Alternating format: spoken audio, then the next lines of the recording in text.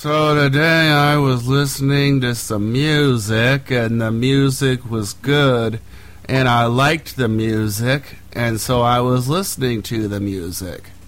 How about you guys? But then you hit record and you're out the door anyway.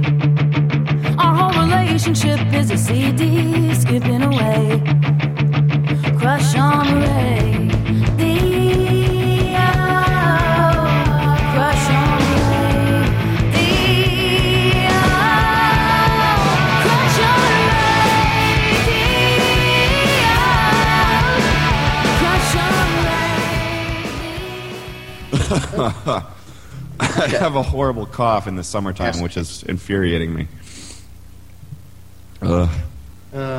Welcome to my world. Sucks. I know. Summer colds are the worst.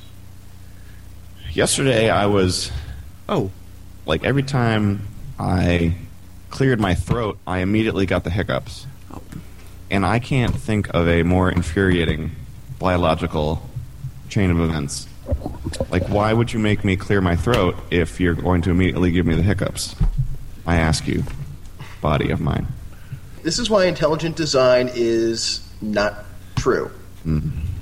Yeah, I've often thought that if, I could maybe get behind it if it was, like, unintelligent design, just because, like, from a, evolution point of view, people are pretty neat, but if someone actually sat down and designed us, they would be fired immediately.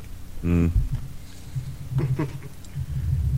is the comment, the line from the Colbert Report when Devo was on, intelligent decline. Speaking of which, did you get a chance to listen to the Devo albums at all, Andrew? I haven't yet. I just joined a band a couple of weeks ago, which is the first band that I've ever been in.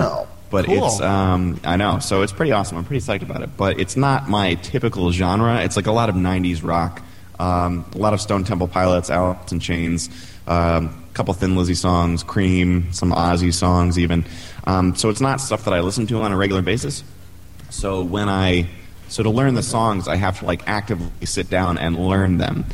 So between learning songs for the band and listening to new music for the podcast and listening to my own music, my listening schedule has been pretty tight yet. So Devo is still to be determined, but I will keep you posted. Okay, take your time. It's not going anywhere. That's true. Yeah, I didn't know you were in a band now. That's awesome. At least I know they got a really good bass player. Thank you. I had a $1 million idea one night, and because I have a couple friends that play guitar, and but I've never been friends with a drummer, and for a bass player that kind of sucks. So, and my friends that play, one friend that plays guitar is like ultra flaky and impossible to make plans with, and the other friend that plays guitar, whom I'm actually living with now, works like 24/7. So he's a hobbying guitarist, and it's hard to track him down as well. So I was like, wouldn't it be awesome if there was a Facebook for musicians to hook up with one another and, post wanted ads and, post videos and, talk about music and stuff. So I Googled it, and naturally there is one already. So there goes my millions. But so I signed up for it, and I got a message like a week later from this guy named John, who's been playing guitar for like 30 years. And, they were looking for a bass player, him and a singer and a drummer. So I said, let's get together and hang out. And they loved me. So now I'm in a band, which is pretty exciting. Who wouldn't love you? No, thank you. And, I appreciate that. Yeah. What's the name of the site? What's the name of the site? Let's give it a plug.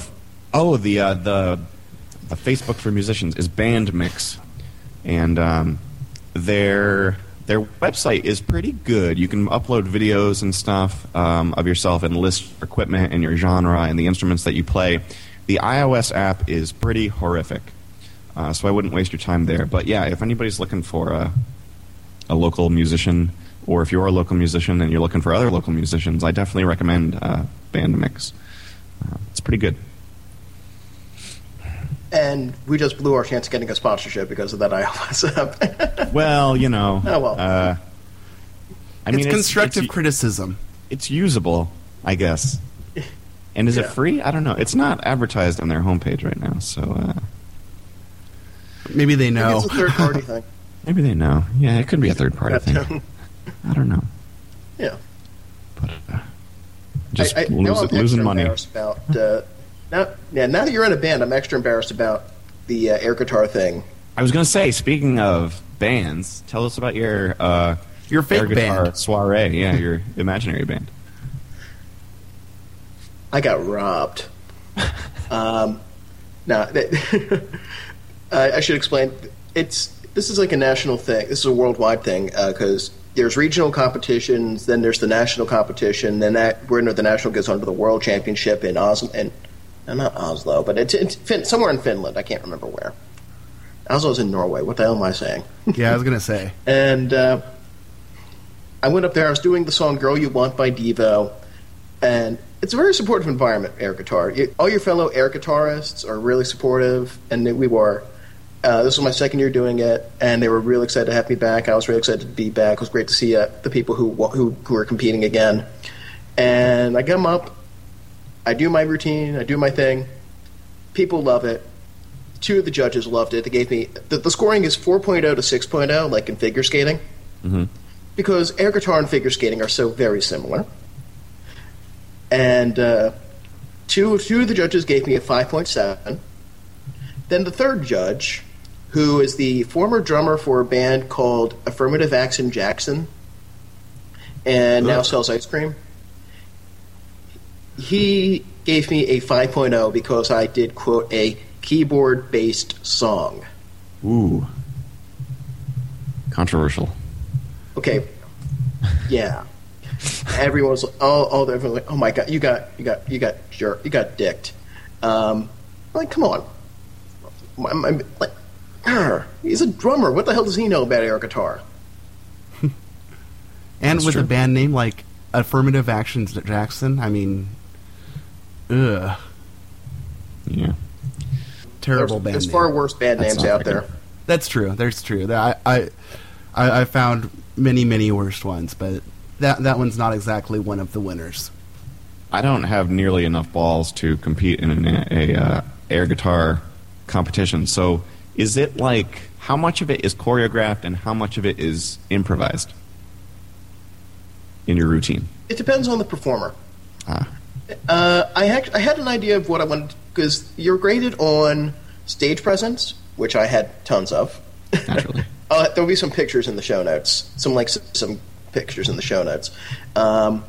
You're graded on technical accuracy, how well you're actually keeping with the guitar notes in the song, how well you're keeping with the playing, the wow. real playing. And you're graded on the subjective scale of airness. Why am I making finger quotes? Nobody can see me. And that's all visualize on a... Yeah. That's that last one's just a nice subjective score. That's all on a 4.0 to 6.0 system. They combine, they tally that up, and personally, I think that's all kind of they're actually pulling the real scores out of they're just looking for the final score out of their butt. I don't think I actually really calculated it all out. And yeah, there's 2 rounds in the regionals. The first round is all you pick one song, you get 60 seconds, you do your thing, you're judged, and you get the hell off the stage. Second round is the top 5 scorers from the first round. We actually had 6 in our round 2 because there was a tie, and they all have a compulsory song. This year, this set was sent from Finland. Apparently, the folks in Finland decided this year's compulsory song in Philadelphia would be "Punk Rock Girl" by the Dead Milkmen. Awesome. Hell yes. And so everyone did 60 seconds of that, and the winner this year was a gentleman who goes by the name Windhammer, who deserved it because he won last year as well. Yes. Second place went to President Abraham Lincoln, our only female competitor, who was also really, really good. And yeah, everyone who got in round 2 deserved to get in round 2. I don't know if I deserve to get in round 2, but I deserved better than a 5.0 from that third judge. Yes, I am bitter. Oh well, I'm doing it again next year. That's good. So this was your second time. Yeah. Nice. Do you want me to talk more smack about that that one judge's band that I've never heard?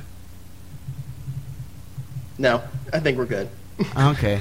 Are you sure? Because I mean, No, I can make man. up all sorts of stuff. Nah, we don't want to get sued. Okay, fine. All right. Baby. We've got some picks this week, don't we? We do have serious picks. It'd be kind of funny if we didn't, just like changing it up one thing. It'd be like, so we got picks this week. Nope. No picks. Music's good, I guess. I don't know.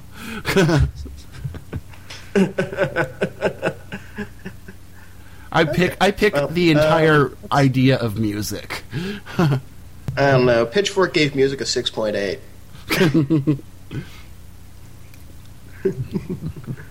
Who likes Pitchfork? I bet who likes Pitchfork. That dude in Affirmative Action Jackson. Who? I bet. Oh, that's harsh, man. Burn. So, last week I went first. Andrew, I think it's your turn. That's me. Okay. All right. So this is going to be intense. So everybody, hang on. My pick this week is Clockwork Angels, which is the new studio album by Rush. This is their 20th studio record.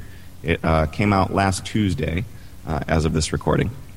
And I'm not entirely sure where to start. So I guess what we'll do is we'll just play a clip from the first track, which is called Caravan, and we'll play that for you guys now. The caravan thunders onward to the distant dream of the city. The caravan carries me onward. On my way at last, on my way at last.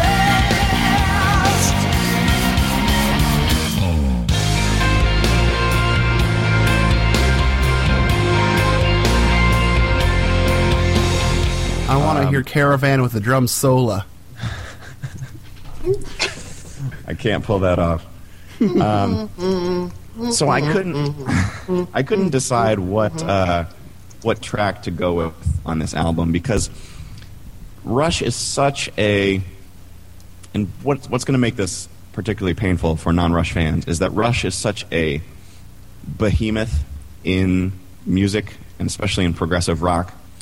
And they formed in '68 up in Toronto, and Neil Peart, their drummer, joined in '74.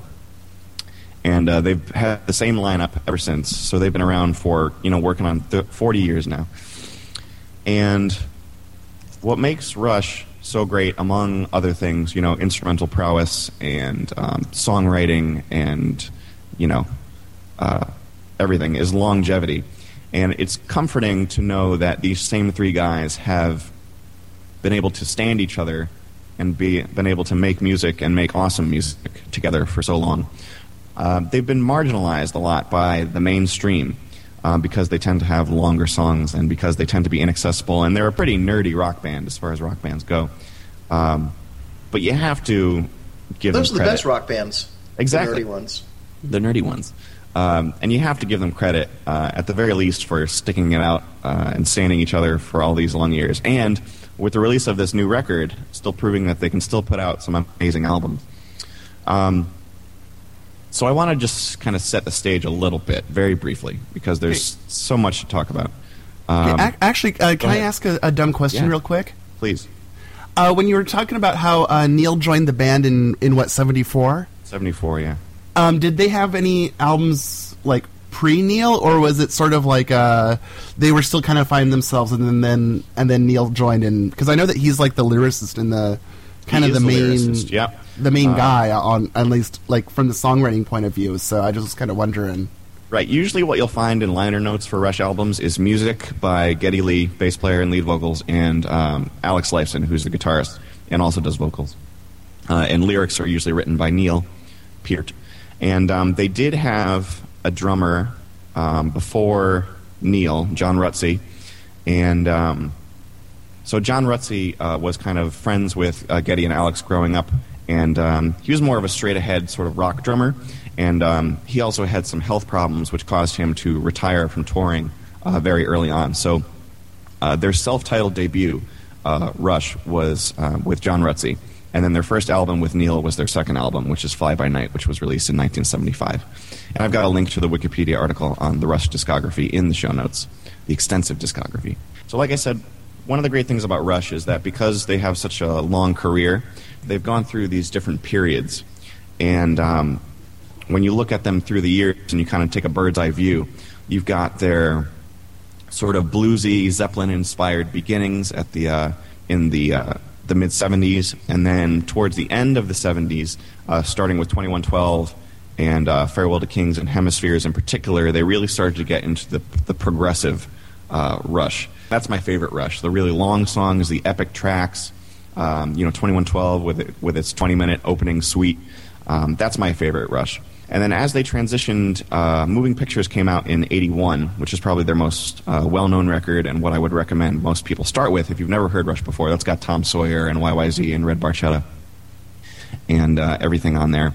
And then as the '80s progressed, they sort of started to get more into their synth period, and which was indicative of what was going on in the '80s. And so a lot of synthetic sounds, a lot more.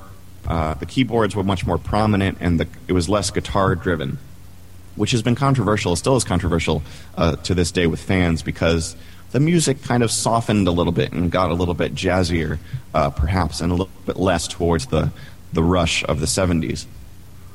And then, as the pendulum swings, once the '90s hit, they started to swing back to their more aggressive rock roots with Counterparts and Roll the Bones, not in this order, and Test for Echo, and then Vapor Trails. And I should mention that after Test for Echo came out and after their tour, Neil Peart's wife and daughter died very suddenly and very, within a year of each other. And when that happened, the band went on immediate hiatus for, I think, 4 years. And they were pretty much shut down. And then after Neil actually went on a 55,000-mile trek by motorcycle across continents, literally. And eventually, when he was done riding 4 years later, he felt that he might possibly be able to come in and make a new record. And the result of that was Vapor Trails, which came out in 2002, which is a record I enjoy and has some strong tracks on it. And then their first full studio album following that was Snakes and Arrows, which came out in 2007. And I wasn't a huge fan. That was the first album that came out while I was a fan. I've only been a fan for a few years. And I saw them on the Snakes and Arrows tour, and it's a good record, and I like quite a few songs on that record. But to me, that's kind of almost like their Christian rock album. And I don't mean that to offend anybody, but I just say that because the lyrics are the most faith-based of their entire repertoire. And for me, it's a good record, but it's not one of their strongest records. Certainly not up to par with their earlier work. And so Clockwork Angels came out 5 years later, just last week on June 12th. And for me, I could not be, as a Rush fan, as a pretty hardcore Rush fan, I could not be more happy with this record. Just in terms of the musicianship and the quality of the production and the songwriting. It's a concept record, so it kind of harkens back to 2112 in that way. It's a concept record, so the imagery is just fantastic. It's got that whole kind of steampunk vibe to it, musically as well as lyrically. And a lot of times, because there are so many Rush songs, it's hard to wrap your mind around them. We've kind of talked before about how you have to spend a lot of time with a band or even just a record or even just a song sometimes to really wrap your ears around it and to fully understand it. And so back before, when I was a casual fan, I decided that what I was going to do was listen to all of the Rush albums in chronological order. And I think that was the only way that I was going to be able to get a good enough grasp on the discography to be able to call myself a real, or at least a serious fan. And so not all of and I still don't know all of the songs by heart, and there are still songs on Test for Echo and Counterparts and Roll the Bones, Presto, and Hold Your Fire, that sort of late 80s, early 90s period where I don't know all the songs, and I just know what, in my opinion, are the good ones. But this album is an album that I digested and enjoy from start to finish, and in my opinion, there are no weak tracks. I have my favorite tracks, but really this is why I couldn't. I had a hard time picking a favorite because every song on the record is just so strong, and it's really amazing how these guys have been able to put out such a high caliber record this late in their career. And I won't say it's as good. I don't want to set anybody's expectations too high in case any Rush fans haven't heard it yet, but I wouldn't say it's on par with 2112 or Hemispheres, which is my favorite. But it's certainly up there, and it's definitely the best record they've put out in years, in my opinion. And let's see, I think I'll leave it at that and let you guys carry the discussion from here, and then I'll jump in. Okay. Or we can not. I'll take a shot at this one. No. It's worth talking because I mean, I can't say I'm a Rush fan, but I also can't say I really actively dislike them. Mm-hmm. They've been there. I know, like, the radio songs like Tom Sawyer, right. Spirit of Radio, I think, yep. Which is Free Will. Yep. And they've been there. They've always been there. So this is the first time I've actually sat down and listened to a Rush album. And I don't know, this is probably not a good starting point. I'll tell you that. I mean, I'm sitting there and I'm listening to this. Yeah. Well, I mean, one thing that struck me is because all the Rush songs I know are rather varied. And I got the sense listening to this that it's a lot of the tracks. This may have been intentional because it is a concept album and they're doing like the sweeping thing. But like, there's what 12 songs in here, yeah. And the only two that stuck out at me were the Wreckers and The Garden. Well, I Wish Them Well too was a little different, but a lot of them were just really very similar sounding, very dense, very well executed, but very heavy. A lot of them, it seemed like they're all kind of in the same key, same general key and tempo, which I'm just and like I really could use some variation on this. And that's just it. I do have one question though. Sure. What about the voice of Geddy Lee? How did it get so high? I wonder if he speaks like an ordinary guy. How did it? He does speak like an ordinary guy. Well, I mean, I think you could probably pick his voice. That's a bit from a Pavement song. I was wondering if I could get that. Okay, so let me address a couple things here. So, I totally agree that this is not the record. Even though I love this record and I think it's one of their strongest, this is probably not the record I would recommend a non-Rush fan if you're going to dip your toes in or dive headfirst into the world of Rush. I would recommend Moving Pictures, which is their most well-known record. Like I said, it's got Tom Sawyer, all the quote-unquote hits. It's only 7 tracks long. At that point, they had moved away from all of the epically long tracks.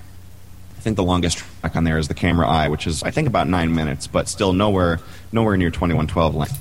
And I kind of went through, I don't know how many times you had a chance to listen to the record, Rich, but I also had, the first time I listened to it, there were tracks that grabbed me right away, and there were other tracks that took a lot longer for me to, shall we say, memorize and get to know. Caravan and BU2B, short for Brought Up to Believe, were released probably at least a year ago now, before the Time Machine tour. So those 2 tracks were familiar to me. And then Rush's can be difficult because there are hooks in there, but because the music is so dense, they can be very difficult to pick out, and you do have to spend a lot of time with it. Wish Them Well is obviously a track that has, it's much more vocal driven, and it is a lot easier, because the chorus is so memorable, it's a lot easier to listen to it once and then be like, oh, okay, I know how this song goes, I like it or dislike it. But I totally agree with, especially the middle of the record, with like The Anarchist, Carnies, Halo Effect, The Wreckers, and Headlong Flight. Those tracks, the hooks are a lot more subtle, and not subtle in terms of power, but subtle in terms of you have to spend some time with them before you understand the songs. Because Rush writes very complex pieces, and lots of times they can transition between multiple different time signatures and keys and everything, all within the same song. And what makes them so great is that they can do that and still make it very listenable. but it can be alienating to the casual user. So I totally understand where you're coming from there. And if you enjoyed a few of the tracks, I recommend spending some time with the other ones, and I think that eventually they'll be elevated to the same level. And then with Geddy Lee's voice, I'm willing to give it another try. Yeah. I have no problem with Geddy Lee's voice. Don't worry about that. Yeah.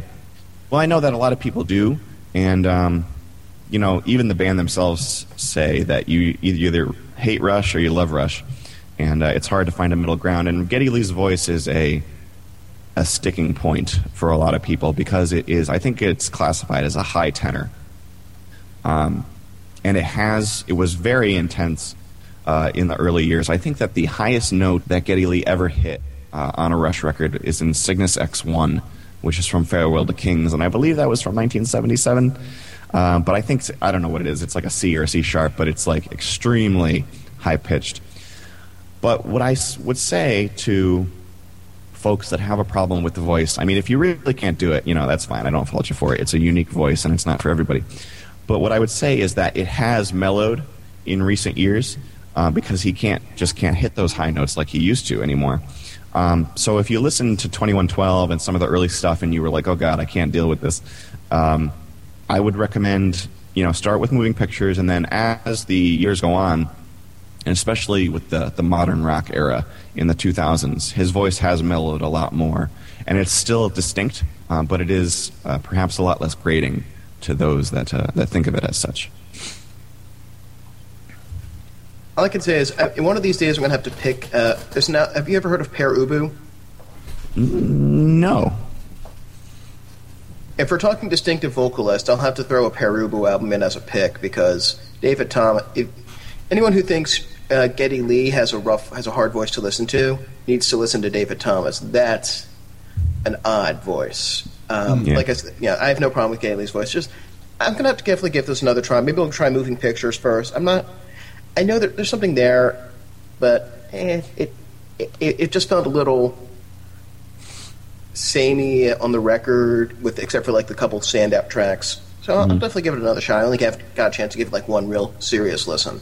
Yeah, well, that's pretty good. That's more than I can ask for most Rush fans. I mean, it took me months, to get it too. So, and I wanted to be a fan. How about you, Matt? Okay, I can see what Andrew's talking about with the months to be a fan thing, because I mean, not so much with, well, I guess the Sparks thing that I've already told that story of too, but I was also thinking of the show Home Movies, which was one of the early things on Adult Swim, and it was basically before the things that I liked. So a lot of times I would turn it on in the background and go like, oh, when is this going to be over? And then eventually I started actually kind of paying attention and ended up really, really, really liking the show. So I can kind of see where Andrew's coming from with that and Rush. So right, like Rich, I've never really sat down and listened to Rush before. Mm-hmm. I've known them. I've heard the radio singles, of course.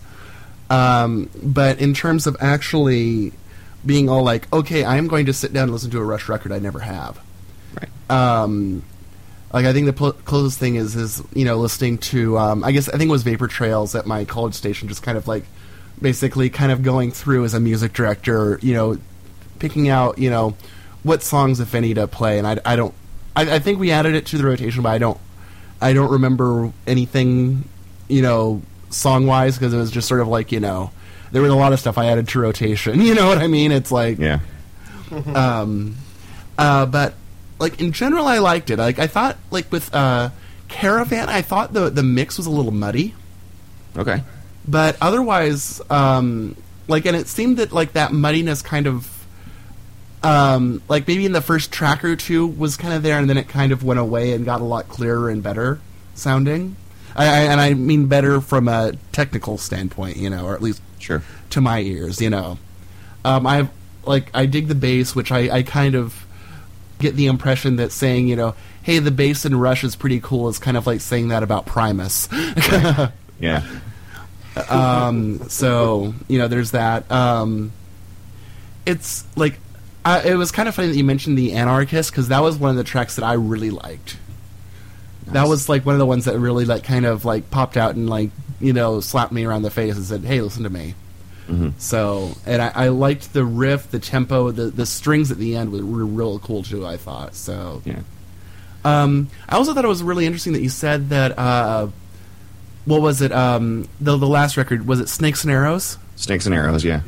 Okay, yeah, I remember, I thought it was interesting that you said that was their, kind of their more, you know, faith-based record, I guess. Just because, I mean, like, the concept of Clockwork Angels, I went through and read the story, and it seemed pretty clearly to me about, like, the narrator or main character or whatever you want to call him, you know, growing to reject faith and put aside faith and go to a secular humanist sort of point of view. Right. And so I thought it was kind of interesting that you can kind of, I guess, potentially see the two albums as kind of bookends. Yeah, I think that's a good point. I mean, I've only it came with a awesome digital liner notes in iTunes, and I've only read, I think, like the first half of the album's lyrics. But I think there are undoubtedly some faith-related themes, you know, Brought to Believe, Clockwork Angels and stuff in this album. But I think that what makes the difference for me is that they're kind of less explicit. Whereas in Snakes and Arrows, you had songs like Faithless. Let me see what else here. I got to go through all these live albums to get back. Snakes and Arrows live. And then Snakes and Arrows. Okay. So on Snakes and Arrows, you've got tracks Armor and Sword, Working Them Angels, Faithless, Hope, you know, all The Way the Wind Blows. They're all kind of very faith oriented, you know, which is totally cool, and it's still a good record. But I prefer it to be a little bit less in your face, I guess, with the faith related lyrics. Let's see, what else did he talk about? Oh, the bass playing.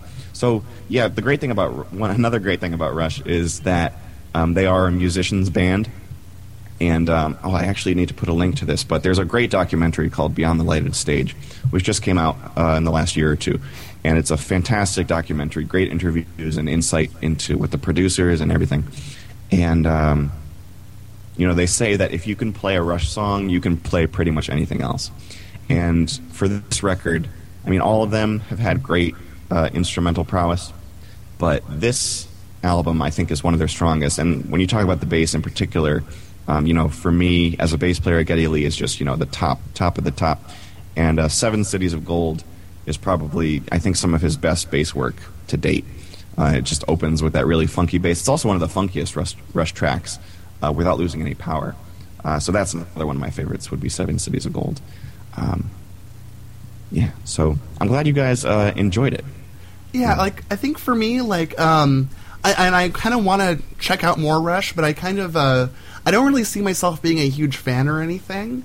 Mm-hmm. But I think it's kind of funny because, like, my friend Janet, who we've talked about a couple shows ago, when she mentioned the Fiery Furnaces on the live record show, it's kind of funny because I've had a conversation with her about The Residents, where for her it's really funny to me because she likes a lot of really heavily Residents-inspired stuff.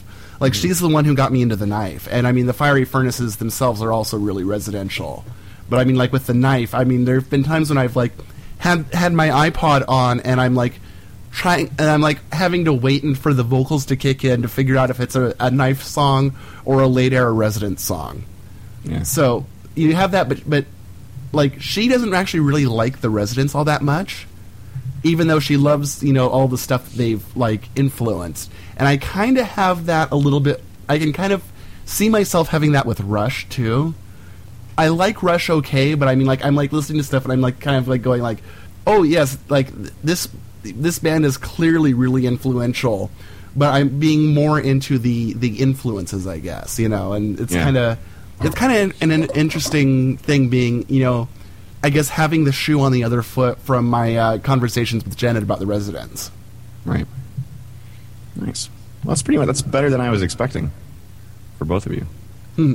So I'll have to... I'm just kidding. Rush suck. No. I guess, so we had some serious feedback.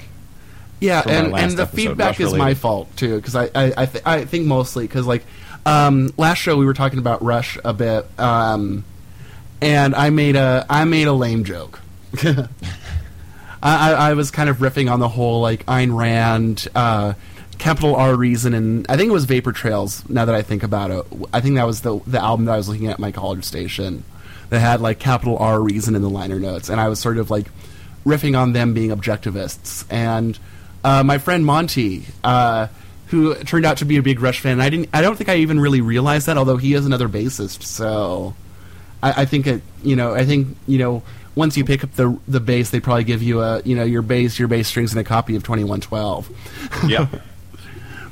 And he just kind of pointed out that the objectivist thing is in his words, an overblown urban myth. So, do you want me to read a little bit of his email, or? Yeah, if you could, Matt, that would be great, because I greatly, as a Rush fan, to a fellow Rush fan, I greatly appreciate this feedback, and I don't disagree with anything Monty said, and he was a lot clearer in his explanation of the whole thing, that objectivism thing is definitely overblown, and Monty did point out in that Rolling Stone interview that I mentioned that Neil Peart did distance himself, as the objectivism was something he was interested in his 20s and has moved away from since. But yeah, Matt, if you probably have a better handle on this email, because it's so full of good stuff and good insight. So if you have any parts that you'd like to point out, that'd be cool. Sure, yeah, because he and this is Monty talking here. It is true that the band's lyricist Neil was influenced by some of Rand's writings, notably the story Anthem, which gave a name to their publishing imprint and inspired two songs, the early track Anthem and the better-known 2112 Suite. Anthem is not one of her, Ayn Rand's, objectivist philosophy works. It's a story about the danger of the oppression of the individual at the hands of authoritarian collectivist societies, and two, the quote-unquote crime the protagonist committed was the discovery of critical thinking. And Monty says, I don't have a problem with any of this, and I doubt that you would either, which is true. And I mean, I think it is, important, and this is me talking again, I think it is important to remember that Ayn Rand did come from communist Russia. So, I mean, that does kind of give her, or give a little bit of background into her thinking as, like, a grand-scale rejection of communist thought. Right. Let's see. And this is Monty again. That being said, the lyricist is influenced by libertarian thought, and Monty uses little l libertarian, not capital L, meaning the party. However, and this is Monty again, however, he is influenced by the left libertarian school of thought, one you don't really see represented in the U.S., really, and its main jam is the rights of the individual should be paramount in the matters of law and social justice. It's very anti-corporate because it recognized that moneyed interests can also oppress the individual just like collectivist government can, etc., etc. I've done some reading up on that strain of thought, Monty again, and while I think that some of the tenets are a little naive overall, I can't say that there is anything that I find particularly objectionable, and quite a few of my own views are comfortably represented in that school of thought, and the Wikipedia article on the subject is pretty interesting, and I'll throw that in the show notes as well. But again, a libertarian influence does not make one an objectivist, which is scary and horrible. However, and this is still Monty, however, unlike many rock bands, I don't think it's unfair to apply a quote-unquote label to them, because listening to Rush music is very much like reading Kurt Vonnegut novels, which is to say, remember when you got your third or fourth Vonnegut novel and you go, oh, I get it, these aren't discrete works of fiction, I'm just soaking in this guy's worldview. And their stuff is very similar. And if I were to apply a label to them, that I could call them a band of smart secular humanists. They are very unambiguous about their feelings on religion, quote or parenthetically, not fans, powerful money interests, and things like that. Most of their content is about the individual and the dangers posed to said by religious oppression, manipulation by the media, anti-intellectualism, war, pointless global conflict, groupthink, and etc. They've written unambiguously pro-gay songs. Hell, they were writing songs about the inherent globalization the inherent danger of globalization with regard to capitalism in 1986, i.e., the big money. A little forward-thinking, no. Let's say it again. Just because someone's interested in the rights of the individual does not make them a Randian. Me speaking, I prefer Randroid. I think that one's just a Nice. a nicer term. This is Monty again. Also, not everything that Rand wrote was scary objectivist shit. And knowing enough about some of your points of view, he's referring to me here, I think you would ultimately approve or otherwise tip your hat to the messages that they were trying to espouse, meaning Rush. And any attempt by the right to co-op Rush is about as misguided as the famous time when Reagan played Born in the USA at a campaign event. So, that's about it for Monty on Rush, although he closes with, many things can be said about that band, but that they are idiots either musically or philosophically are not among them, and they are not fucking objectivists. Yeah. That was most of Monty's letter, so I just, I know very little about political philosophy and Ayn Rand and that sort of thing, so I wanted to thank Monty for his input and his feedback, and you should all follow his example, and certainly no offense taken, and much appreciated. Yeah, and I'm sorry for making my stupid joke, because without knowing anything of what I was saying, as it turns out, because, basically, like Monty kind of says, I basically had that, overblown urban myth of, Rush albums basically being, Atlas Shrugged with, better bass lines. Yeah. Awesome. Thank you for writing in, Monty. I think that was a whole episode right there. Wow. But yeah, thanks to Monty for that. Well, I think it's good to kind of, do corrections and, not let our bullshit stand, honestly. I encourage people writing in and calling us on shit. By which I mean me, because, it's usually my own shit. I guess we're ready to move on to the next pick, if we have any time left, which is yours, Matt. Okie dokie.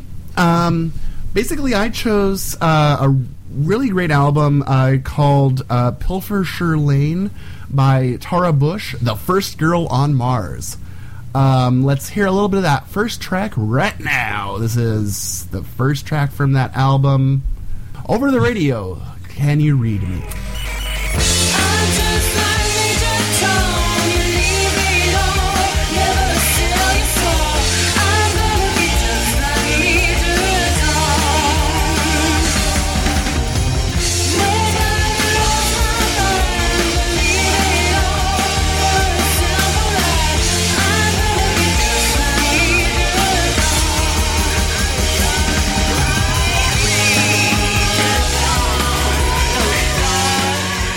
Basically, it's kind of funny how I got into Tara Bush. It's someone posted on Metafilter ages ago. I've thrown the link in the show notes to her doing Somewhere Over the Rainbow backwards, where she actually reversed the track, it's only the first line, but it's still pretty impressive.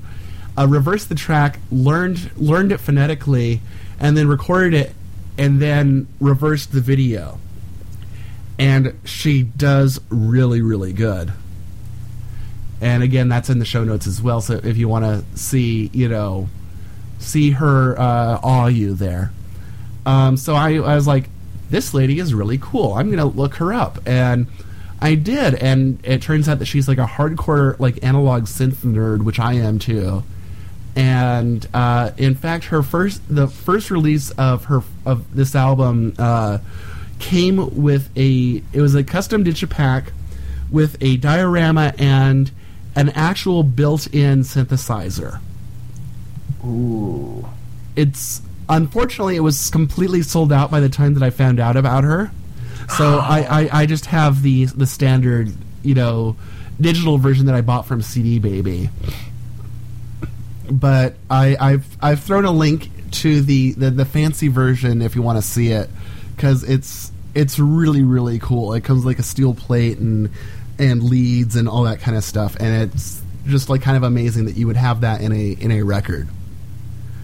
But aside from all the geek-gaws, as it turns out, I just love the music on here. She's got an amazing voice. She's a great, songwriter, and I'm pretty sure it's one where it's pretty much like all her on the album. The one from CD Baby didn't come with any liner notes or anything, so I just have the album or the the MP3s. But I'm pretty sure it's like just her, or maybe like one or two other people, and it's just like it's so much up my alley anyway. So and the fact that it's just so amazing, it's great. I just love this record, and she apparently has a new one coming out pretty in hopefully a few months. Her Facebook said spring of 2012, which it kind of is now. So hopefully soon. So what do you all think? I want to hear what Andrew thought about it first. I liked it. I kind of had and again, my listening schedule has been kind of tight now, so I got to spend more time with it, obviously. But I kind of had a similar experience to you guys with Rush, and obviously this is much different music. But with the first track in particular, it felt like, despite being only 4.5 minutes, it was very dynamic and had a lot of different sections. And like there was, she was singing, and like, okay, this is gonna be a female vocalist, with a pretty standard track, and then it would fade out, and then there would be some ambient parts and stuff. And I think that on my first listens, that made it difficult for me to keep my attention. Like when I was driving, I tended to fade out and be like, crap, I'm supposed to be listening to the song. But I enjoyed it. I enjoyed what I was hearing. It just kind of in the way that you guys struggled to kind of find a hook right away with Rush. I've even listened to a few of these tracks a few times, and I still can't tell you exactly how they go. But that's not to their discredit, obviously. It just means that I need to spend more time to build the relationship with them. But I like her voice. And I did listen to Get Drunk and Fuck, which I thought was interesting and kind of took me by surprise. I don't know anything about Tara Bush or her personality or onstage persona, but it was good. I have a thing for female vocalists, and I'd like to spend some more time with this one. Yeah, for what it's worth, I almost chose Get Drunk and Fuck as the hook. And I like that she used an ampersand. Yeah. Yeah, no plus sign like you plus you are hand here. Now, I really love this. In fact, the first thing that came to mind listening to it was, and I'm surprised, Andrew, you didn't mention this, Yoshimi Battles the Pink Robots. Oh, yeah, I did. I can get that kind of vibe. I see that. Yeah, it's just that very lush, very textured electronic, very lush, very textured, organic electronic sound. Because I think it's worth making note, because a lot of what the sounds on, especially early on in the record, sound very organic, even though they're electronic. Yeah, and I think you get that a lot with analog synths too, because I mean it's unlike digital synths. Even though they're electronic, there's a very much of a tactical sensation. I mean, it's not just happening in a computer. It's like stuff actually going through transistors and shit. Yeah, technical term. So it was a great experience listening to it. Very lush. Get Drunk and Funk is definitely a high point. And I would just say I love her stage name. I mean, Tara Bush, First Girl on Mars. That's just awesome right there. As soon as I saw that was, you mentioned it was just Tara Bush, I'm like, okay. Then I saw she's going by Tara Bush, First Girl on Mars. I'm like, okay, sold. Yeah, this is going to have to suck for me to not like it, and it does not. Yeah, the funny thing is, I think she may have kind of dropped the First Girl on Mars thing. I'm honestly, I'm not 100% sure, because a lot of her online presence now is just Tara Bush. I don't know. I hope that she's still the First Girl on Mars, because that is a great stage name. Mm-hmm. Yeah, I have to. Does she perform live? Because I think she does. I've never seen her. I don't really know her touring schedule or how that works. I know that she's shown up at some of the Moog Fests in Ashland, North Carolina, where the Moog factory is. Mm-hmm. And I think she's done some shows in LA where she lives half the time. She commutes between the UK and LA. Like I think she's American, but I think her husband's British. Okay. So Yeah, I tried looking her up on Wikipedia, and she's not on there. But according to her MySpace page, her location is in Wales, Oh, okay, yeah. in the UK. So it says there's tarabush.com. Is that a real thing? Tarabush.com. Yeah. Yeah, I know It's her just site just is links here. analogsuicide.com. Mm-hmm. That's kind of her blog and stuff. Yeah, here's music and film from the world of Tara Bush and Math Lewis. Yeah, that's her husband. Ah, Mr. Lewis. Yeah. So yeah, it's really good. I want to hear more from her, and I hope that new album comes out soon. Yeah, I've also also posted Lab a Truck. link to her SoundCloud in the show notes, where there's a lot of unreleased stuff, and including actually a cover of it's only a minute long of Our House by Madness, which honestly it's one of my least favorite things from her, which is surprising because I love her and I love Madness. But you know, it's still interesting and still worth checking out, and there's a lot of really cool things on there. I never liked the song Our House. I'm sorry. Aw, you suck. Yeah, this isn't news. So I'm glad you like Tara Bush, and hopefully, you know, like, because she does seem to be very, very cult. Like, you know, I mean, a lot of people don't know about her, and I mean, she doesn't have like a Wikipedia page or anything. So I mean, hopefully, you know, more people will discover her and make her as huge as she deserves to be. Exactly. Well, I noticed that you included an outtake here, Matt. Is there any special significance, or is it just really good? I just threw it in because I thought it was like kind of cool. It's also on. She's got an EP that it's like 3 songs of for the benefit the Bob Moog Foundation, and that's also the last track on that EP. I just had it. I just thought it was cool. I was like, you know, if you guys like this as much as I do, you'll appreciate having the outtake. Otherwise, I didn't get a chance to listen to it, so yeah, pretty track. yeah. I figured, you know, you'd either really like it or it'd be one more thing to delete. So either way, I'm not deleting this. No way in hell. Have you deleted anything, Rich, since we started this show? Pink and Eiffel 65. Nice. One from each of us. That's pretty good. yeah. I think Pink was the only one I deleted. Yes, yeah. So far, the Eiffel is the only thing I've deleted.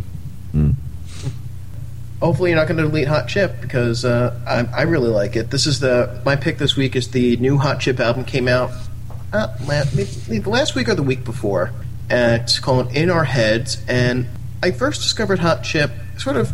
They're very linked with LCD Sound System. They shared a member since LCD Sound System broke up.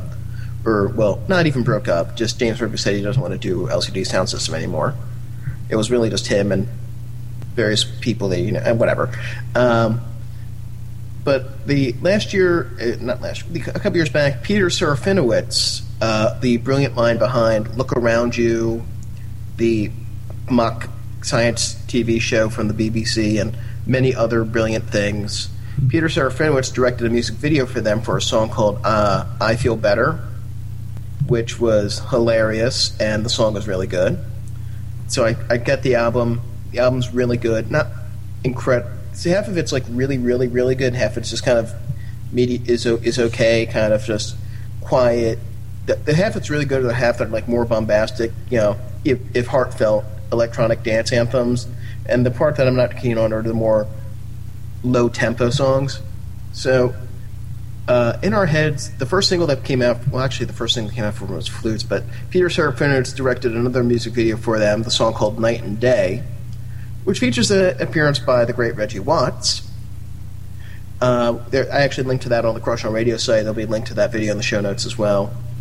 So it got my hopes up for the album. And I'm just not sure.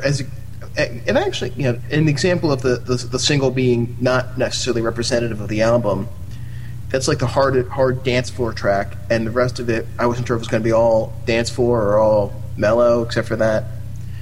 And they hit exactly the right balance. It's everything that I liked about One Life Stand, their previous album, with none of the stuff I didn't like about One Life Stand. the previous album. So this is the song I'm picking, though, is more representative of the album as a whole, and it's called "Don't Deny Your Heart," and let's hear a little of that right now.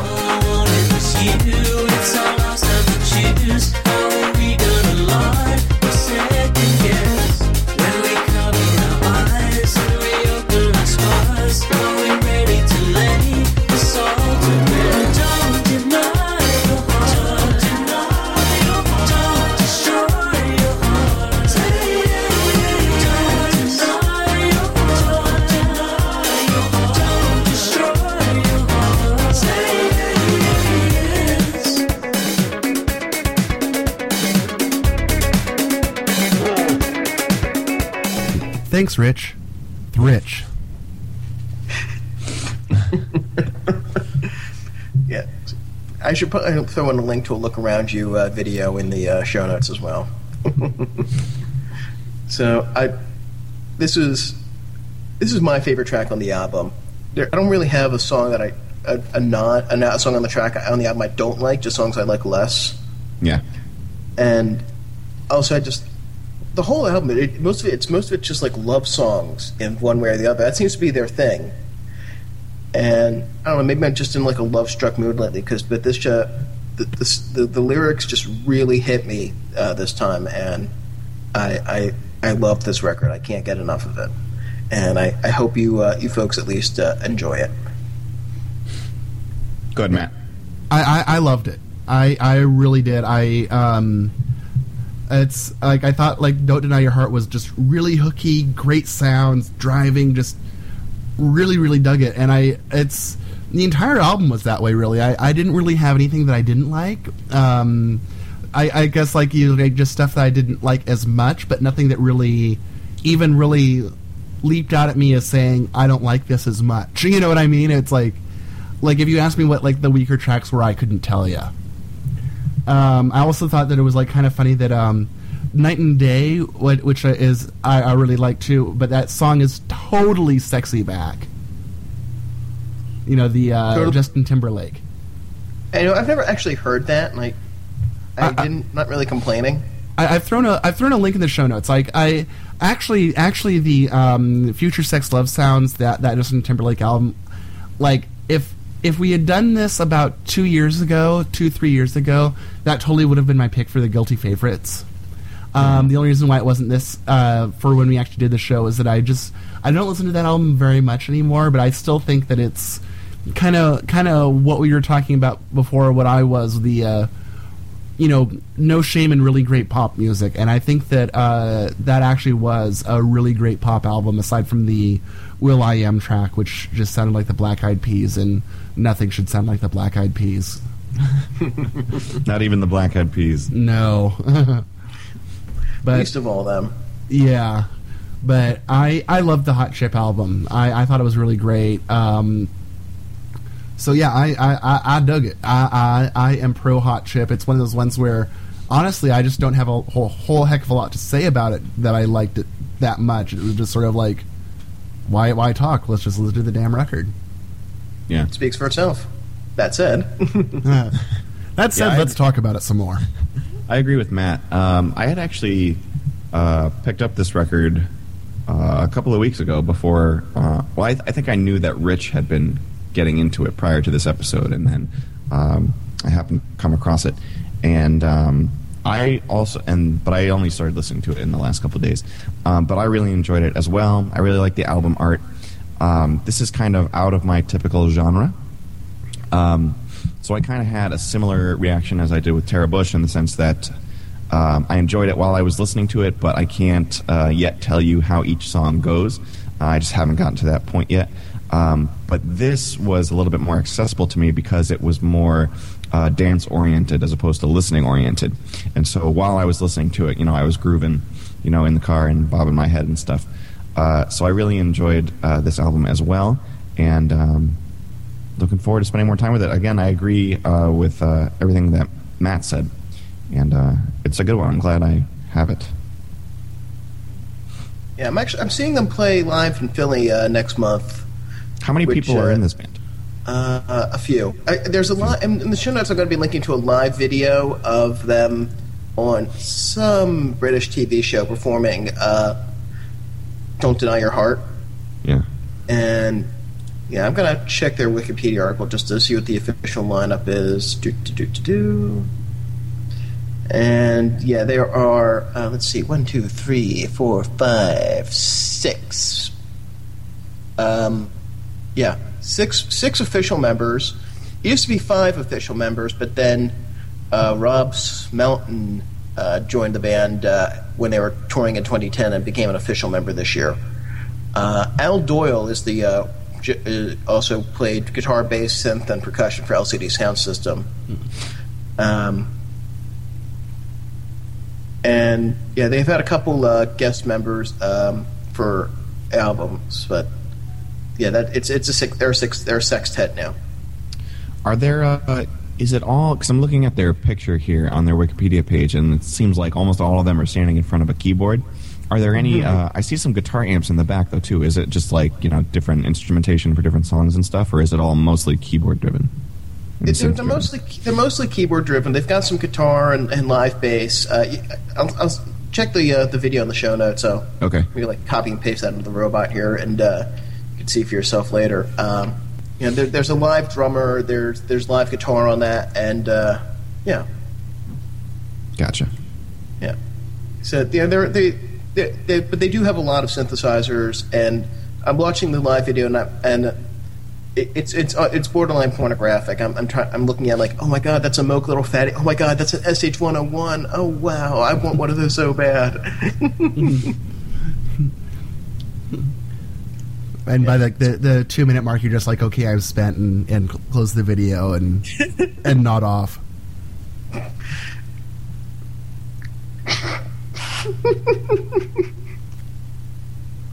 Good night, everybody. We're going to hell again. Oh yeah. Oh, they also did a collaboration with Peter Gabriel recently, a while back. Nice. It's a cover of a song by Vampire Weekend, which are a band I've never bothered to check out. They're okay. All right. They're like, Vampire Weekend is a band that I enjoy. I'm not a huge fan or anything, but like I guess to me they're like maybe a notch or two above like pleasant enough wallpaper. Okay.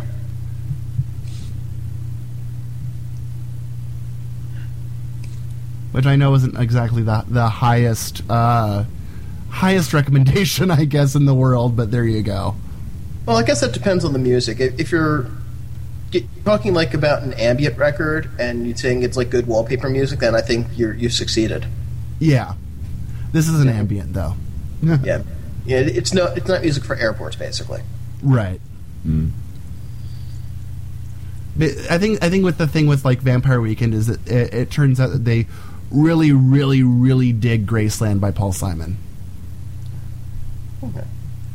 Oh, I'm sorry. Actually, they're originally a quartet because their live drummer joined for the 2012 tour and I guess the album. So, okay. Well, now we know. For a minute, I thought you were going to say that their live drummer split into 2 people. I'm miscounting. No, they're septet. They were a quintet. Then they joined to get the 2 other members. I can't count today. I'm sorry I asked. There is some non-zero number of band members in Hot Chip. Let's just leave it at that. There's at least one of them. Yes. It's a Schrodinger's band sort of deal. They're a quantum waveform of band members, and they don't actually coalesce into a tangible number unless you look at it. Yes. They're somewhere between LCD Sound System and the Polyphonic Spree. Okay. I think they have less members than LCD Sound System had when they were touring.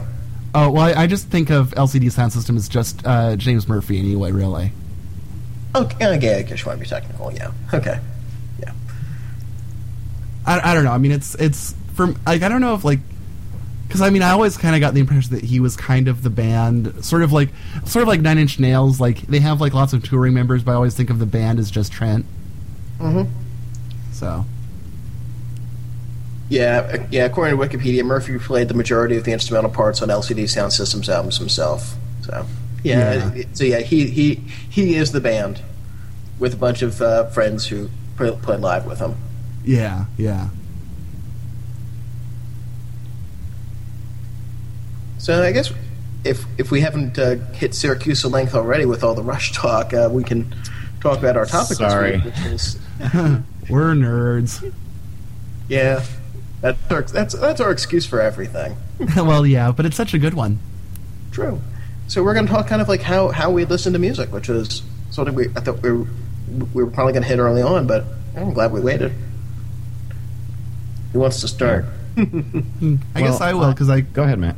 Okay, yeah, it's like, for what it's worth, I thought it was like kind of funny. I threw this out on the Crush on Radio Facebook page, sort of like we did with the other two topics, and we got absolutely no one to reply, not even with the smart ass, with my ears, duh, type of joke. Ouch. So...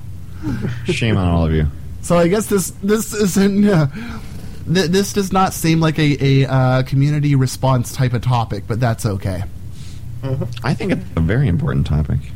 Well, yeah, but I think it's just one that it's like not one that I guess people really like feel compelled to write in about, I suppose. Yeah, it's sort of it's a hard thing to talk about because you don't really put a lot of conscious thought into the way you listen to music, or at least I know I don't. I fully admit that I'm a really bad music listener. I do a lot of my listening on my iPhone. I'm working. I'm pausing stuff here and there to deal with actual real life things, and I don't have much time anymore to sit down, say at home with a decent headphones or a decent speaker system. And I certainly don't have a really high quality headphones or a really high quality speaker system. Not that I think that makes a difference, but and Well, it I don't kinda have does. to just. I mean, to a point. Yeah. I mean, I'm not. There's those loony bin audiophiles who'll spend like $500 on a cable to plug their speakers into their $200,000 amplifier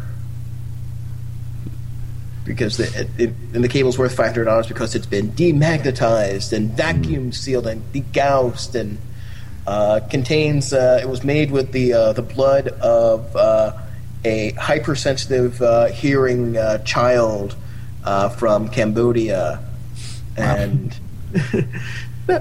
I should find a link to some of the absolute nonsense audiophile bullshit. Yeah, and I know that even like James Randi has like debunked some of that, where it's like this is a special cable that is $5,000 and is made from God's tears. Yeah, it's the same thing with HDMI cables. Like, you got the $40 ones in Best Buy, but you can get perfectly good ones for literally $2 on something like Monoprice. Yeah, and that's the thing is I mean, a cable is a cable. I mean, there is something to be said for gauge of cable. Yeah. But I mean, that's even like a really high gauge cable, one of them real thick motherfuckers. It's not going to be a $500 monster cable in price. It's and I mean, honestly, for most listeners, you don't need that kind of super high gauge studio cable. Mm-hmm.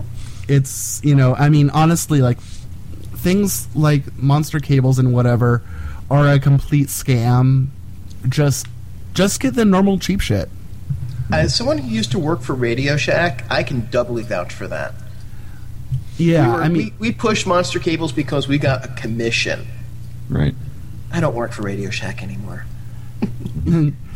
Yeah, and I mean that's kind of the thing is I mean I've heard I mean like I'm heard that from so many audio engineers that I've worked with.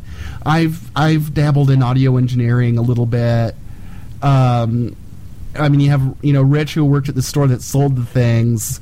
We're all telling you that as long as the cable's not like the string that you tie between two tin cans, you're probably fine. Yeah. Yes, because since the string doesn't conduct electricity. Yes. I'm sorry, we fell into a huge rat hole there. Long story short, monoprice.com, buy all your cables and audio needs there. Yeah. There we go. Yeah. Yeah. I mean, I especially find it funny with like the HDMI's where it's all ones and zeros, people. Yeah. Anyway. Are you guys averse to MP3s? No. Not at all. Yeah, me neither. As long as I'll it's, be honest. above 192. Yeah, give or take. I mean, I usually do, when I'm ripping my own MP3s, I do VBR. Mm-hmm. I don't know what the actual, in certain circles, what I rip at is known as V0. Yeah. And I don't know exactly what that entails, but it sounds good enough to me. I do have some stuff in FLAC, mostly bootlegs. Like I do the Boogie Boys Basement Devo archive deal, and when we're burning stuff to CD and copying stuff between, like, if you're for like actual, it's hard to explain. There's a point for FLAC, and if I getting a bootleg, I'll take it in FLAC and I'll keep it in FLAC, and I'll just make an MP3 version if I want to listen to it in iTunes. Which is, and some people are just heard me say that, and they're going, "Why would you do that, you horrible person?" Not because I'm downloading a bootleg, but because I'm converting a FLAC to an MP3 to listen to it. Right. Yeah. Honestly, I do that. I'll sometimes get FLACs of bootlegs, and I basically just like fire up Max immediately, dump it to MP3, because honestly, I mean, especially with a bootleg, a lot of times they're kind of shitty quality anyway. And Right. I don't necessarily need lossless hiss. Yeah, it's one thing to downsample it to convert it to MP3 for your own listening. It's one thing to convert it to MP3 and then burn it to a CD to give to someone if it's something that's already such bad quality anyway. If that makes sense. So that's why, I mean, when I'm burning a CD for someone for a Boogie Boys Basement, when I've got a small stack that I'm neglecting, I'm sorry. I just burn that straight from the FLACs. And that makes sense, yeah. Especially too is if the fella is gonna take the CD that you send them and rip it as MP3 themselves. I mean, that way you're going lossless to lossy, not lossy to lossy, which ends up giving you artifacts and ugly. Yeah, but again, I can never really tell the difference. Yeah, as long as they're not like 98 or something. I like them to be at least 192. Are you guys familiar with the iTunes Match upgrade trick? I don't know if I am. Okay, so I'm familiar with it, but I can't use it because I have way too much music in my iTunes library. Ooh, dude. Okay, so not Macworld, purchased. back when iTunes Match first came out last year, Macworld, Jason Snell over at Macworld published an article about how to upgrade tracks to iTunes Match very quickly. And so you guys probably know how iTunes Match works, but instead of uploading all of your songs to iCloud, it just scans your library, and anything that's already in the iTunes store is just matched, so you can just listen to that version. And you can download the iTunes store versions are 256 kilobytes per second MP3s. So what you can do is you can create a smart playlist with these attributes, and there's a link to this in the show notes. But you need a smart playlist where the bit rate is less than 256, the media kind is music, and any of the following are true. Where you want the iCloud status to be matched and the iCloud status to be purchased. So what that's going to do is it's going to create a playlist of all of your low bitrate files, anything that's under 256. And pretty much what you can do is, as long as you set it up right, you can delete all of those files from the smart playlist. And then they'll be deleted, but they'll stay in your iCloud, and then you can re-download them from iCloud, and they'll be 256K versions. So if you got a bunch of tracks and MP3s and stuff that are kind of poor quality, or like I had a bunch of like old stuff that like before I knew what MP3 or kilobytes per second meant, I had a bunch of low quality stuff. So you just make the playlist and then delete and re-download them. It takes a couple minutes for like it takes a few seconds for like an album or so. But it's a very useful trick. So there'll be a link to that Macworld article in the show notes. Handy. Yeah, very handy. Yeah, problem with that is, again, that I have way too much music in my library to use iTunes. Well, not way too much. I have 26,109 music items. Oh, you want to break out the numbers, huh? Well, I'm not doing this just to compare dick sizes. I think Matt's Say it gonna again. do this How one. many did you have? Because you're limited for iTunes Match to 25,000 non-iTunes purchased songs. Right. And I have 26,000. Let's just. I have 26,109 items, which are song items, and that's actually less than it was before. But once I got the Boogie Boys Basement Archive, I took a lot of my Devo bootlegs out of the collection because even I wasn't listening to them anyway. As for purchase stuff, this is going to make me look so bad. Oh boy, here we go. 5. Shame on you. It's not counting the 2 episodes of Saturday Night Live that I bought off iTunes. I have 429 items. Wow. So it could be worse. There was just was it on NPR or something? It talks about it on Amplified or on 5x5. Oh no, sorry, 428 because I missed the short Hotel Chevalier film by Wes Anderson that's in this bonus as well. Sorry about that. They talked about this girl that works or was interning on, what do you call it? All Songs Considered. Did you see this? Yeah, Yeah, she that's had the girl who has like CDs. 12 records or something, right? Yeah, she has thousands and thousands of tracks, but has only bought like 5 CDs or something. I don't know, but you're kind of in that boat. Yeah, we had this discussion already, and I mean that's not entirely accurate too because I bought stuff off of Amazon's MP3 store. Mm-hmm. Yeah, I'm sort of that guy in that if I'm looking for something that I'm dead set on buying it, and if I look on Amazon and it's like $3, and I look on iTunes and it's $9.99, I go, well, screw that! I'm going to buy on Amazon. Yeah. Exactly, yeah. I don't care. My money's a limited resource, I have. I'm I up wish I was to. able to Go ahead. look what I bought from Amazon. I don't really have an easy way to do that. Yeah, Amazon purchase history or whatever. Anyway, you go on. I'm sorry. that's okay. I was at 16,716 back in August of last year, and then I purged a whole bunch of stuff and got down to 12,170 about, and but I've already climbed back up to 13,778. So there's that. I fully intend to do some more purging in some stuff that I'm probably not going to listen to again. So now it's your turn, Matt. I've actually been doing some iTunes work, and I close iTunes usually when I do the record just to, free up a little bit of processor.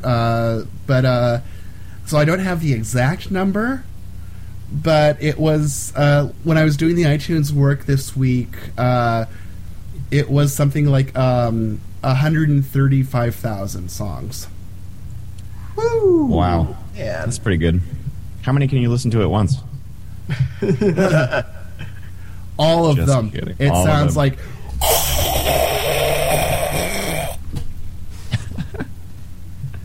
Do you guys have the perfect EQ in iTunes? I don't believe in that nonsense. Oh, it's better than the regular one. I just have a flat EQ. Oh, I think it's better than the flat EQ. It's at least louder. Which, sure, not always better, but I think it still sounds good. I don't necessarily need that. Oh, I found my Amazon purchase history. Let's see. 16 albums I bought off of Amazon. So, Yeah. Like, I buy stuff off Amazon, but I just dump it into the iTunes. So I don't really know, but I think it's kind of funny where sometimes it'll like the CD will end up being cheaper. Like, there's been a few where I've been like, oh, I can get the actual physical CD for $2. oh, I'm not Yeah. talking about buying the actual physical CD. I'm just talking about the digital downloads on Amazon. Oh yeah, I know.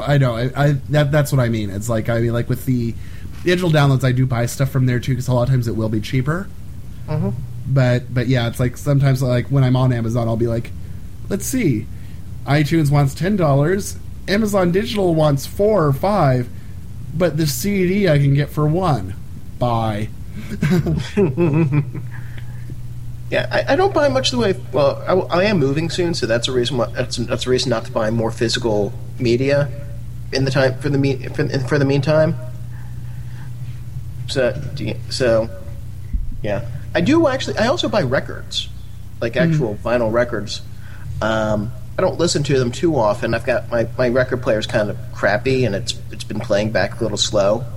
But there is just a certain thrill in just actually, having a vinyl. This is going to make me sound like such a fucking hipster. Having an actual vinyl record, putting it down on the turntable, going through the ritual of that.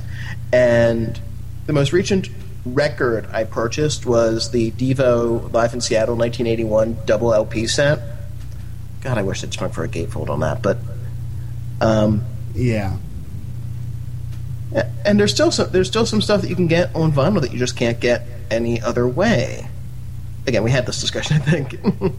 Yeah, I think they're actually going to release that on CD though. I saw something on Spud Talk or something where they had like Pilmer's Facebook page. He was working on the packaging for that. Yeah, so I was sort of like, oh, but then again I have like the nice vinyl set too, so.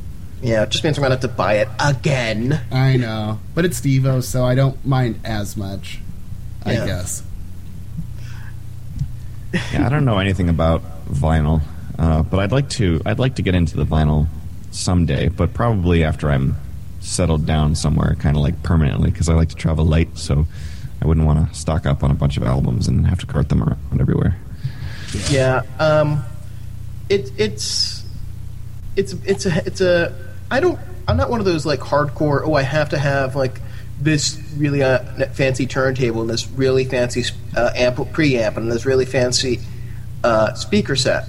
I mean, I want something better than what I've got now because I've got one of those crappy all-in-one. It's a record player, CD player, radio, cassette player. Wow. And believe it or not, I actually have one cassette that I've played in it. Which is, it's the only way I could get their music. I know Matt probably reads Cat. Do you ever read a comic called Cat and Girl online? I do not. No. I actually don't really care for Cat and Girl. What? I know it's weird with Cat and Girl because I'll do binge readings and I'll be like, it's weird because I'll read it and I'll be like, oh, this is a good one. Okay. Stop. So it's like I like individual Cat and Girls, I guess. I don't know. Okay. Well, anyway, Dorothy Gambrell, she's done a couple bands, and one of her bands was Jenny and the Holzers, and they came to Philadelphia. They played a show, and since I've never bought any Cat and Girl books, just a couple stickers and pins, I figured I'd throw down and buy their cassette tape. And I really wish bands wouldn't put out music on cassette tape. Yeah, there seems to be like kind of a weird like cassette resurgence, which I just don't get because cassettes fucking blow. Yeah. I mean, it's not like with vinyl where there actually is like a different quality to the sound, and I mean I can see that. I mean, like I don't get as full into like vinyl superiority as some people do. I'm not going to say it's superior. I just think it's definitely different. Yeah, and I mean I think there's sometimes where you do want the vinyl version, like with XTC's English Settlement, like the vinyl pressing on that one is better than any release CD, especially the original Geffen issue, which was just ass. Are you confusing English Settlement with Skylarking? No, I mean no. I'm not talking about the remaster. I'm talking about the original vinyl issue of English Settlement, because there's a lot of reverb on that record, and on the original Geffen release, all that reverb goes away. The remaster on Caroline is a lot better, but it's still not as good as the vinyl on that one. I've compared. I did not know about this. You'll have to, if you have a rip, I guess, of the vinyl version, please hook me up. Anyway. Yeah, I'll probably bug Ant about it, my friend Ant about it, because it's kind of funny. I was thinking to myself, We should have him on the show sometime, although apparently he doesn't actually like to talk on Skype. He'll Skype with people, but he'll just type, which would be kind of bad if we're doing a radio show. But he is a hardcore collector. Mm-hmm. Like, he's a huge They Might Be Giants fan, and he has something like 50 or 60 different pressings of the Pink album, the first They Might Be Giants record. Wow. That's obsessive. Yeah, and I mean, they're all like, it's like, they're different pressings, of course. It's like, oh yeah, here's the Italian pressing, here's the British pressing on Elektra, and here's the British pressing on Rough Trade, and here's the British pressing on whatever else other label there is, and it's kind of interesting, and he'll like, sometimes he'll do that with CDs too. Like, he's actually sent me a MP3s from a Italian copy of the Lincoln CD, their second album, and it's weirdly mastered. I mean, it's kind of cool, but it's like it's interesting that there are actual like tangible differences. I mean, sometimes that will be all like, oh, here, you got to hear this, Botswanian, pressing of the Birdhouse single or whatever, and he'll play it on, and I'll be like, okay, and he'll be like, oh man, don't you hear that the EQ is slightly different? And I'll be like, no. And then there's some of them that are like this Italian Lincoln that are like kind of like, wow, that's really weird. Or if you're a casual listener, you probably won't pick up on it really, but if you know those albums like backwards and forwards, like nerds like me do, you can kind of hear them. And then there's hardcore nerds like Ant, where it's like, oh my god, there's like this like tiny microscopic difference that I totally pick up on, that I like, okay. So if we can actually convince him to actually talk, he would probably be a pretty good guest sometime on like one of the collecting type of shows. Good to know. So we've been going for a long time here, but I just want to talk a little bit about kind of the actual sort of how and maybe where would be a little bit more appropriate for the listening experience. So I know for me, I kind of have like four main venues. First of all, obviously, if I'm at my computer, iTunes is open, and I either use headphones or not, depending on who else is home. And one of the best computer purchases, music related, that I've ever made is the Bass Jump 2 subwoofer by 12 South, made specifically for MacBook, and I've got a link to it and a link to my review on my website in the show notes. But the improvement in sound is just fantastic. Just by adding a subwoofer, it just makes the sound so much fuller and makes your music sound a lot better. So I highly recommend that. It's only, I think it's $70, free shipping in the U.S. So I definitely recommend that if you spend a lot of time listening to music at your computer and you're tired of your wimpy little laptop speakers. I can't think of a better upgrade. I do a lot of my listening in the car. That's where I do a lot of my musical digesting. If I'm gonna listen to like one of my favorite bands, like when I listen to the new Rush record, that's one of those albums that I turned the lights off, put the headphones on, and just started it from start to finish, and just laid in bed and tried to absorb the whole thing. And other than that, if I'm really going to rock out, I have a nice at my dad's house. I have a 5.1 system, which is actually designed for Xbox. I forget who makes it. It's like an Xbox 5.1 system, but it sounds really good. And over here at my friend's where I just moved into, my dad let us borrow his big Mirage Towers and his Yamaha amplifier, which are just like super high quality, and they've got a lot of years on them. So it sounds really good. So those are kind of my listening venues. Okay. Yeah, this is where it gets to the point where I mentioned I'm a bad music listener. Well, first, I don't use my laptop speakers. I actually have a set of JBL Creature 2 speakers. Okay. Maybe I'll put a link into the show notes. They don't make them anymore. They moved on to the Creature 3, but yeah, I still I've got have JBLs mine. in my car. They're so good. Yeah. Yeah, the only problem with the JBL Creature 2s is that they have like these little touch button volume controls.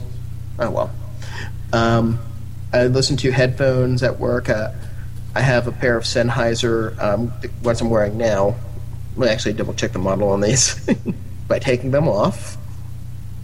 They are the MM60s for iPhone, because I do, again, as I said, I work all day during the week. I use these to listen to music and podcasts on my iPhone. I don't give a horse's patoot about iPhone sound quality as a amplifier, because I probably would be able to tell the difference anyway. And if I live alone, so I don't have to worry about headphones, but I've also got a pair of Sennheiser HD202 big fucking huge over-the-ear headphones for when I have to, like, if it's like late at night and I don't want to wake up the neighbors. And as for sort of like the winnowing, I've never done, I can't just, I mean, I'm just hyperactive. I have trouble like sitting down and just concentrating on listening on a record, like turn off the lights, close my eyes, sit and listen. Mm-hmm. It's just, I mean, I'm just maybe it's attention deficit disorder talking. Yeah, it really depends on who the artist is. Like, I don't do that for every piece of new music that I find, but if it's like one of my favorite bands that I'm like really anticipating the release of a new album, I'll sit down with it and just give it my full attention. I also like, I mean, I'll be honest, I do move when I'm listening to music as well, especially if it's like something that's music to move to, as it were, like the Hot Chip record, for example. So, I dance in my chair, okay? I admit it. I have no shame. Matt? Okay. On a technical standpoint, most of my listening is off of my my iMac.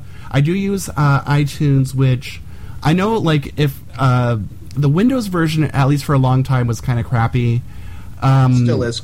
Still is? Okay, fair enough. I'm on a Mac, so I don't know, don't care. But the iTunes version for Mac, which makes sense because it's built for Mac, is real good, I think. And I use the optical out of my iMac to go to my 5.1 receiver, which is a Kenwood. I've had this for about 10-12 years now. It's kind of funny because when I bought it, I didn't realize it, but after I bought it, I ended up reading one of the Cryptic Corporation members, the residence managers, wrote a guide to 5.1 receivers for when IkiFlix came out, their music video compilation DVD that they also did a new soundtrack for that was in 5.1. And it turned out that I basically got the one that either Hardy or Homer had recommended, which I thought was actually pretty cool. Awesome. If I can find the guide, I'll throw it in the show notes. It might be offline now because, I mean, again, this was over a decade ago. But anyway, though, and that one has served me really well. For my speakers, like my left and rights are from an old Sony 5-in-1. Or not 5-in-1, but a 3-in-1 kind of system that I had that was like a 3 CD changer and 2 tape decks. I have that somewhere, but I don't think it really works anymore, especially now that I ripped out the speakers of it. And my center channel is a really nice Polk audio, and then the satellites are just the shitty ones that came with the receiver, because you don't really need high quality speakers for the satellites, Right. And the same with the sub. The sub is also the one that came with it, but it's a pretty good size sub, and it's done me pretty well. I do like monitor listening. Like, although my headphones are a really nice Bose pair. I was looking and I don't actually see the model number on here, so I don't know what the model number is anymore. But they're super nice quality over the ears, and because I have glasses, they're really nice over the glasses, which is something that's very important with over-ear headphones, because sometimes you get them and they just crush your ear against the arm and it's no good. And then the funny thing is when I'm out and about, I listen on my iPod, and I actually just use the standard iPod earbuds for that, which I know like a lot of I know a lot of people will like give me shit over it. You know, they're not that bad, honestly. But for me, it's just that I like the relatively low profile of them. Like it's, you know, they're in earbuds, so they aren't really anything that folks really see as much. And I don't know. I think it's just that I'm kind of paranoid that, I don't know, I guess like someone's gonna see that I have like a shitty old iPod and want to steal it or something, even though it's a Nano, so it's not exactly even like a really, you know, really bitchin' iPod or anything, but I like it. Yeah. I think at this point, even the guy who mugs you has an iPod. Exactly. So it's, but I guess too, it's also that I can be hard on headphones when I'm out and about, so I don't really want to, you know, have my Boses out and fuck them up, you know. Right. Yeah, I've got separate headphones for out and about with the iPod, with the iPhone, and at home at my computer, despite the fact that I'm wearing the iPod headphones right now. Whatever. Yeah, if I'm working out, I'll just use the regular iPod headphones. They're totally fine. I mean, in my opinion, for the price of quote-unquote free with the iPod.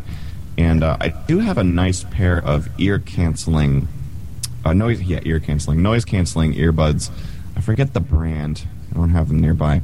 But they're nice. They fit really like into the canal and the ear canal. And they sound pretty good. But if I'm home and I'm at my computer, I've been leaning more towards the over-the-ear. And the AKG's K240, I think, is the model.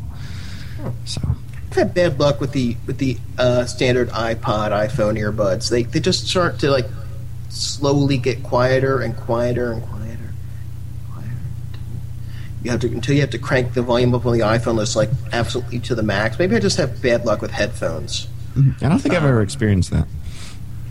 Every once in a while I do, but it's more of the player, it seems, than the phones necessarily. But then again, I'm probably thinking of my old Iowa Walkman, so where the batteries would die and it would get quieter, and then I'd put the new batteries in and it would be really, really loud. Yeah, it's definitely not the because I was everything on my iPhone. If I plug in another set of headphones, it's fine. For a while, I had the Apple in-ear headphones are actually really good. I don't know if they're necessarily worth the price, but I had a pair of those for a while. They got damaged when someone tried to mug me. Let's not talk about that. So see what I'm saying here, people? The standard ones as a replacement because I didn't have $90 to spend on headphones that afternoon.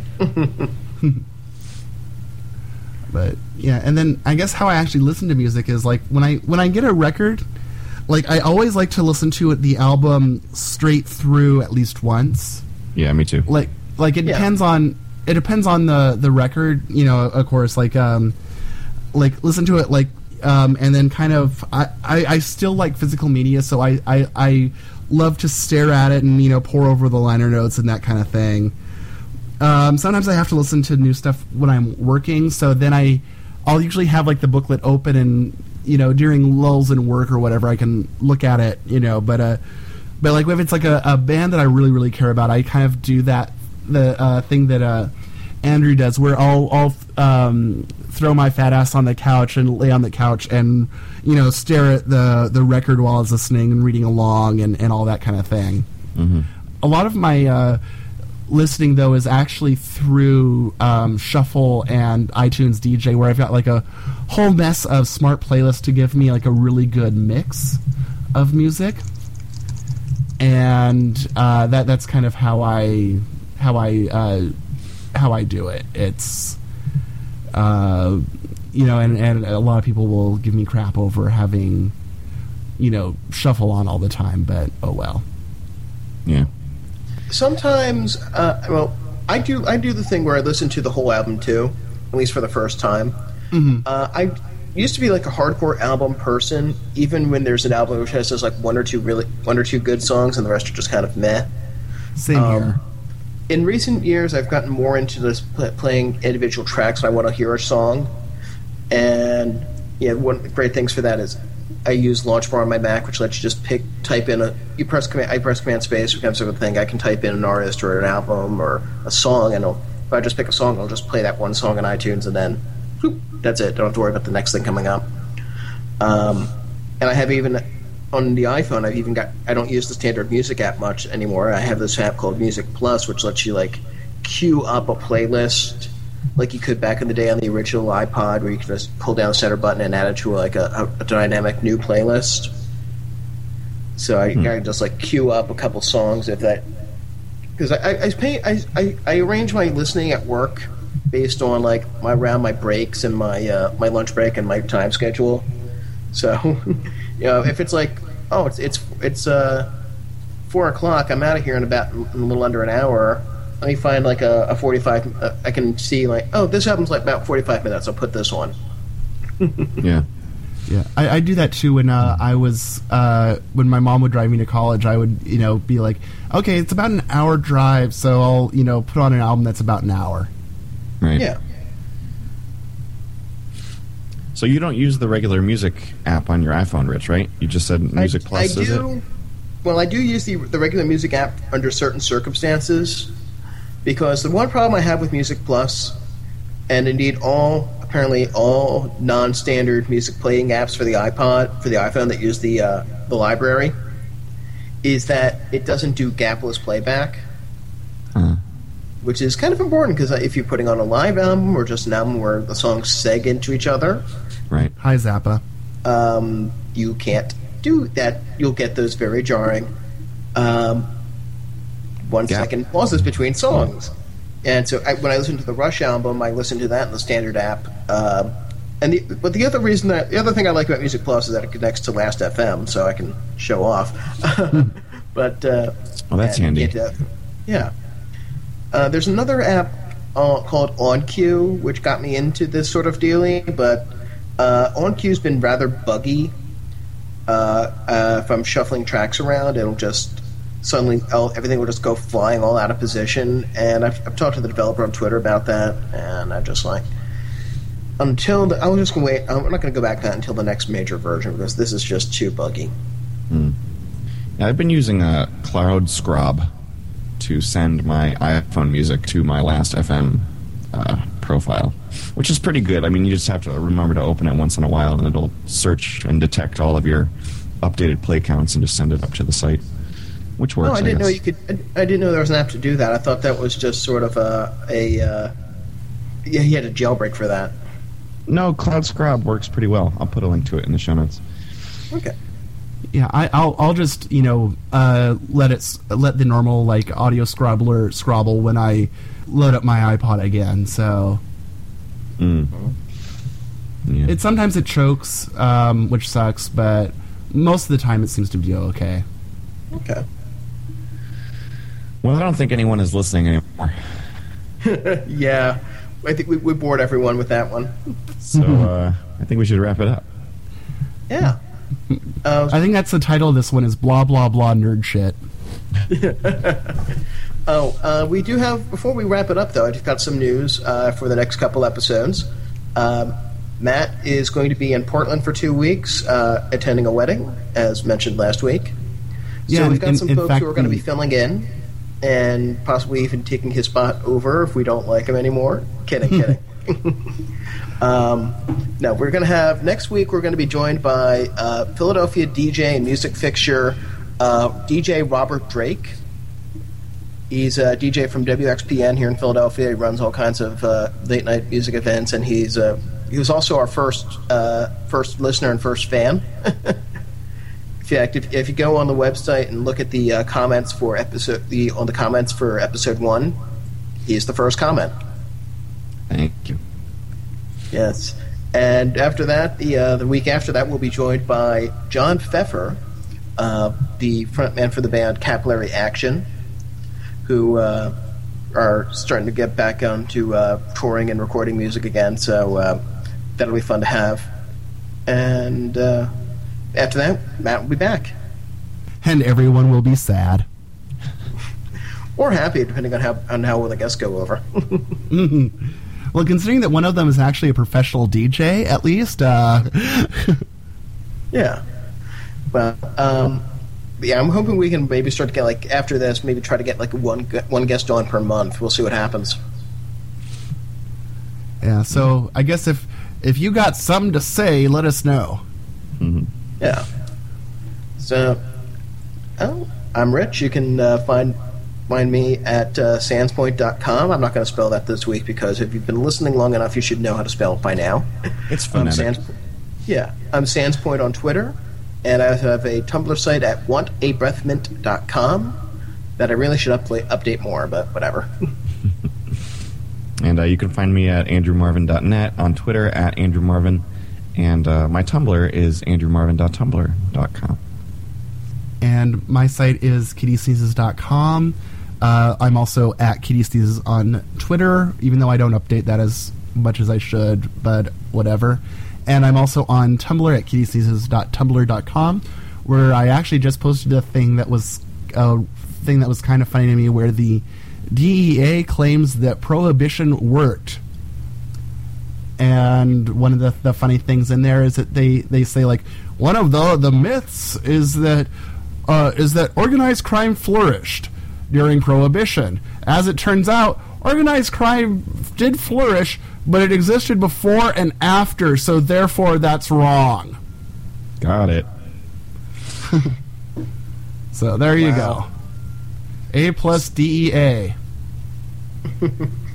So follow us, like us, rate us, write reviews on iTunes, which is always good.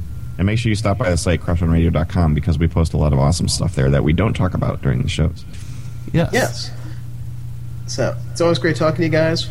Thanks so much. We're going to miss you, Matt, for the next 2 weeks. Yes. You're lying. No, it honest and true. Enjoy Portland. Stop at Voodoo Donut for me. Yes, I'm looking forward to that, and I guess there's also because actually it's like funny because like I'm actually really excited for tonight because that's when Jeremiah the lucky groom. I actually do mean that because Chris is an awesome lady. Where we take him on his bachelor party, where we're going to a Brazilian steakhouse. Where if you don't know what the deal is with Brazilian steakhouses, it's really cool because there's a bunch of guys with skewers of meat that wander around, and they're basically, "Oh, do you want this ultra delicious pork?" And you say, "Yes, please," and they carve off a hunk, and you eat it, and then they wander away, and then some guy comes up and goes, "Do you want this ultra delicious steak stuffed with cheese?" And you go, "Yes, please," and they carve you off a chunk, and it just goes off until you basically explode. Like I literally, the last time I was at a Brazilian steakhouse, I'm kind of ashamed of this, but not ashamed enough to not mention it. My pants button actually popped off. Yeah, we have one of those here in Hartford, so everybody should go to their local Brazilian steakhouse. Yeah, we've got a couple here in Philadelphia. I've been to one, Fogo de Chao, which was, oh man. They gave you the little card. One side's green, one side's red. When the green side's up, that means give me meat. Yep, exactly. Yes. We have like between 12 and 15 on the menu on any given night. It's a lot of meat. Yeah. I got to get back there. I think we hit Syracuse at length on this one. Yeah. We should all go to our Brazilian steakhouses right now. Yes. Like, right. Stop the podcast now because it's over and go get full of meat. Unless you're a vegetarian, in which case they have some like really good things that were like it's the stuff that they make tapioca out of. But it's like a potato, and it's like they make fries out of it or mashed potatoes, and that's really good too. So like while your meat eating friends gorge themselves on meat, gorge yourselves on this like Manaka or whatever it's called, something like that. Manicunia, I don't know. Manchuria, something. All right, I'm not It's talking edible. anymore. What? I think we're done here. Okay. Manchurian candidate.